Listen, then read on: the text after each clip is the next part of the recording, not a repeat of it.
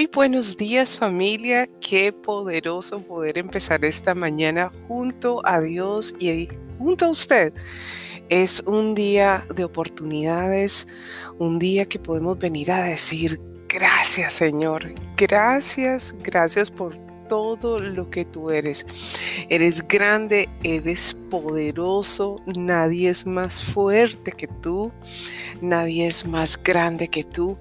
Nadie me puede entender como tú me entiendes. ¡Wow!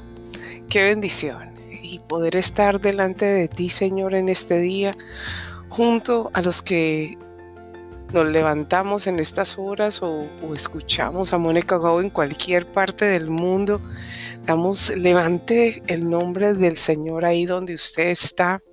Estas ondas de nuestras voces se juntan para llegar a su corazón y bendecir el nombre del Señor juntos. Y ahí le damos las gracias a Él por permitirnos un día más de vida.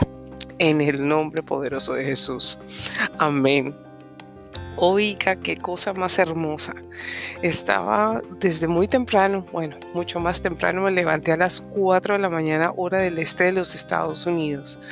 Un poco más temprano, pero era como un despertar sin ese cansancio. Ayer estaba agotadísima.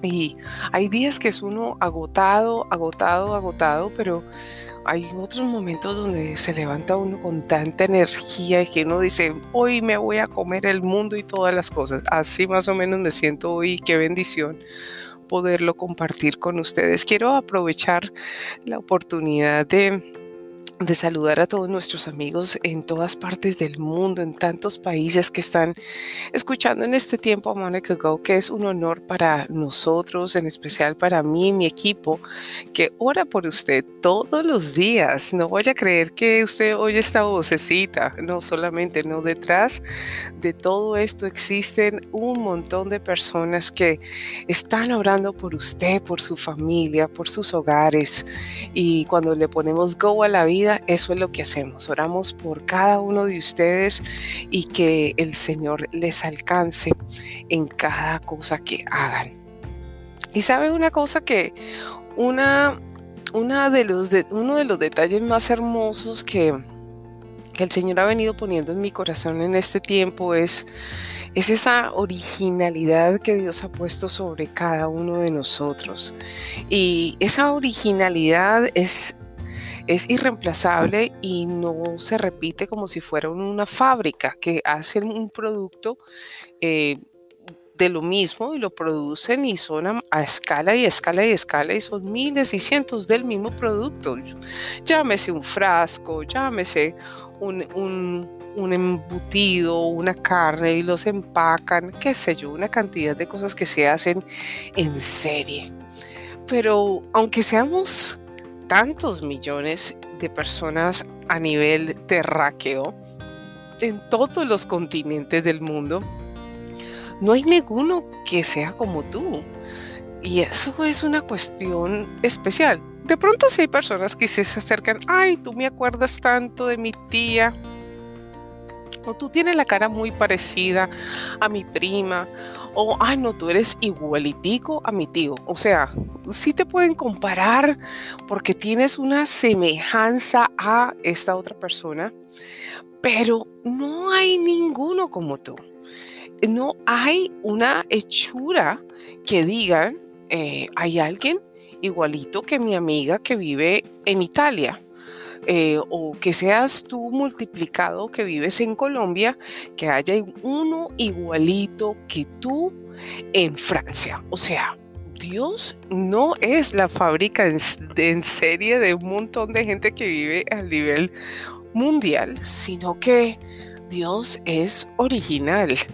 Y no solamente original, Él es el autor y Él es el creador. Él es un artista.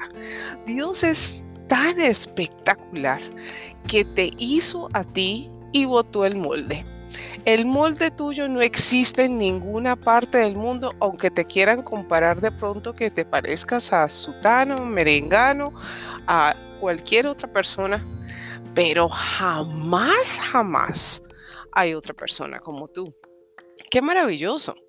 Y cuando uno ve eso, y en tantas formas Dios nos lo muestra en nuestras huellas digitales, somos completamente diferentes todos.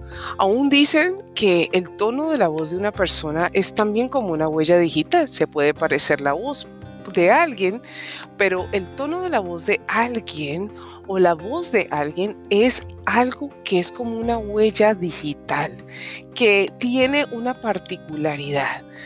¿Cuántas cosas en nuestra vida Dios ha hecho originales, distintivas, que nos marcan y nos deja saber cuánto Dios nos ama? Y a mí me parece que una de las cosas más importantes que una persona necesita saber es su identidad en el Señor. Sin ella no somos nada, pero hay otras personas que por no tener esta identidad, por no saber quiénes son o porque no han sido enseñados, porque a veces, bueno, todos nosotros no nacimos aprendidos, hemos ido aprendiendo cosas poco a poco, pero hay algunos que han perdido, perdón, que han perdido su identidad por, por estar pretendiendo ser una persona que no es. ¿Usted no se acuerda cuando era un niño de pronto y usted pretendía jugar a que era médico? ¿O pretendía jugar que era una modelo? ¿O pretendía ser la estrella de televisión? Pues yo me acuerdo cuando yo pretendía a estas cosas cuando era niña. Y Dios lo que quiere es que tú seas el original que Él hizo en ti. Dios no puede pretender bendecir algo que Él no hizo. Porque cuando uno pretende ser algo que Dios no hizo, pues no puede ejecutar la obra que Dios mandó a hacer sobre nosotros. Cuando estás marcado, debes saber que tú eres ungido, que eres bendecido por Dios. La creación de Él hace algo increíble. La creación de Él hace algo que tiene una marca divina. Es como la huella digital, es como esas dotes de la voz que mencionaba. Esa bendición o esa unción, como le quiera llamar, o esos regalos espirituales que Dios le ha dado a usted específicamente, es porque Dios quiere que usted los use específicamente. Porque, vuelvo y le repito, Dios no puede bendecir algo que pretende ser algo que no es. Dios quiere bendecir su original. Él quiere usarte exactamente como eres. Bueno, déjame decirte que todos nosotros pasamos por niveles de transformación y eso no tiene nada que ver con esto. Vamos madurando con los años, vamos acrecentando en nuestra vida, pero Dios quiere usarte exactamente como tú eres. Entonces, ¿por qué hay que pretender ser algo que no somos? O pretender ser como alguien que Dios no nos creó a ser. Dios no puede bendecir quien pretende ser algo que desea ser, pero no lo es. Bendecir a alguien que Él creó específicamente para cosas maravillosas dadas por Él. Mire, cuando comenzamos a operar por inseguridades, y lo he pasado, lo he vivido, me conecto con usted con toda seguridad, y pasamos la vida sin esa dirección de Dios, podemos definitivamente fácilmente caer en comparaciones. Y en esas comparaciones es cuando a veces perdemos quiénes somos realmente. A mí me ha pasado y como que uno pierde su esencia, como que uno se está comparando con otra persona y esa es la falta de pronto de certeza en uno mismo en el Señor. Entonces uno empieza a ceder a quien no es y no trae la verdad de lo que Dios hizo en uno y pierde uno ese enfoque, esa manera de vivir que Dios quiere que cada uno de nosotros tenga. Y lo peor de todo es que perdemos efectividad en todo lo que hacemos. No podemos pretender ser alguien que no somos, porque Dios no puede bendecir eso. Sabes que me pongo a pensar que Dios necesita que nosotros nos ajustemos a ese propósito de ser la persona que Él nos llamó a ser. Y me trae el pensamiento algo hermosísimo cuando el rey David, no sé si usted ha leído esa porción de la palabra, el rey David, este hombre que era un hombre que cuidaba el ganado, bueno, las ovejas de su padre. A él lo llaman y bueno, él dice que él es capaz de matar a este gigante filisteo, David y Goliat. ¿Quién no conoce esa bendita historia? Pero hay algo muy particular en esta historia del rey David. El rey Saúl quería prestarle su armadura para poder ir a pelear contra ese gigante Goliat. Cuando él se la puso, él no podía manejar todo ese armamento que estaba encima.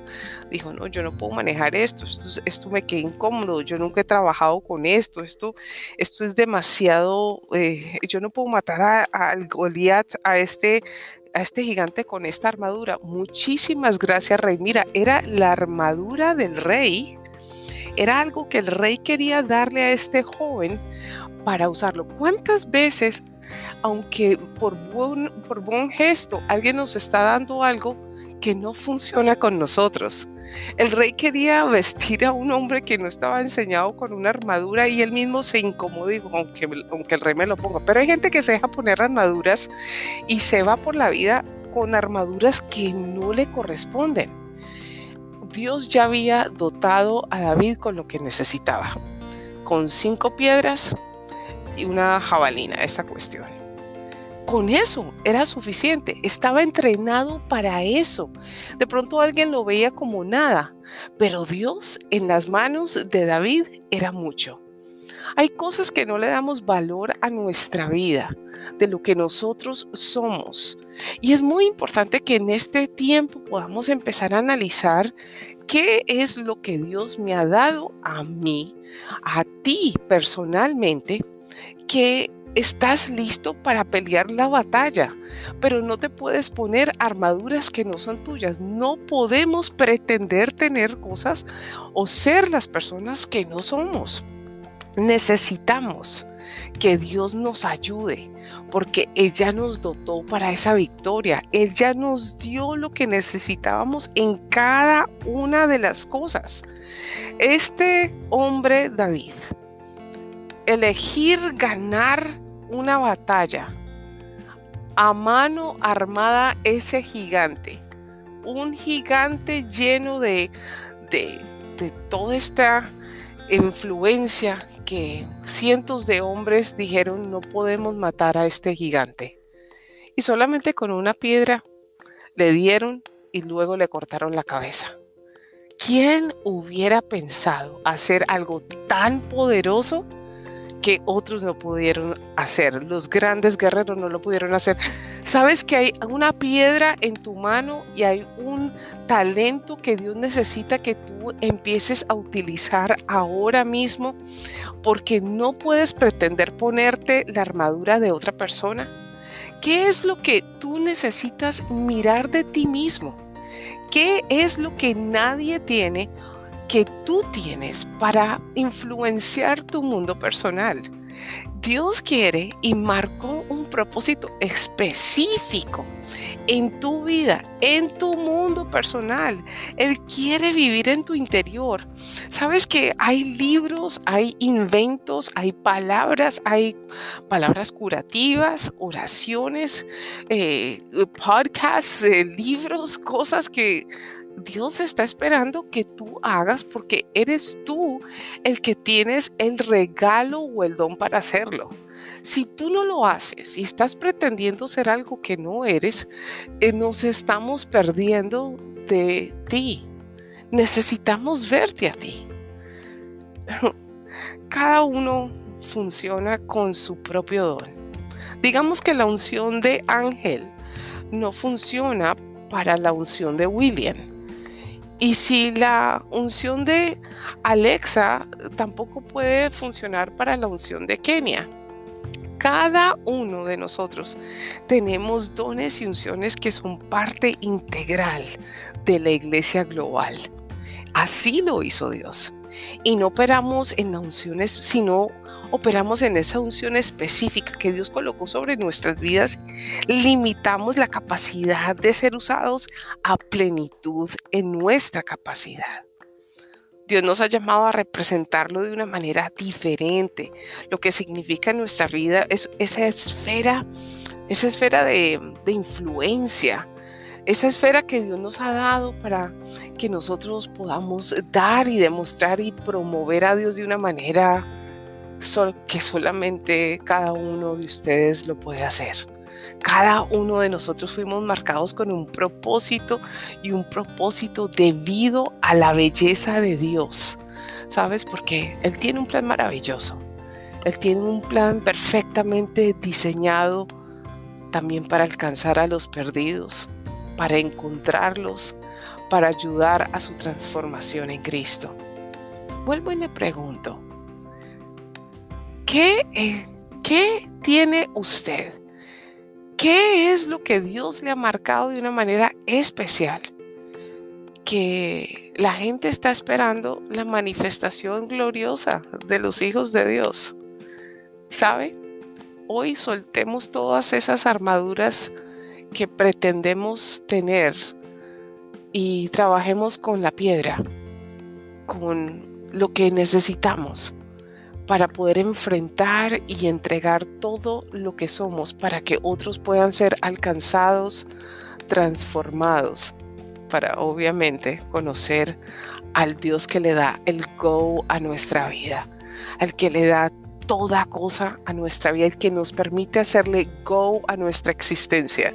A ese es el que necesitamos dejar todo al lado, no pretender más y ser lo original que Él nos llamó a ser. O sea que dale hoy go a tu vida.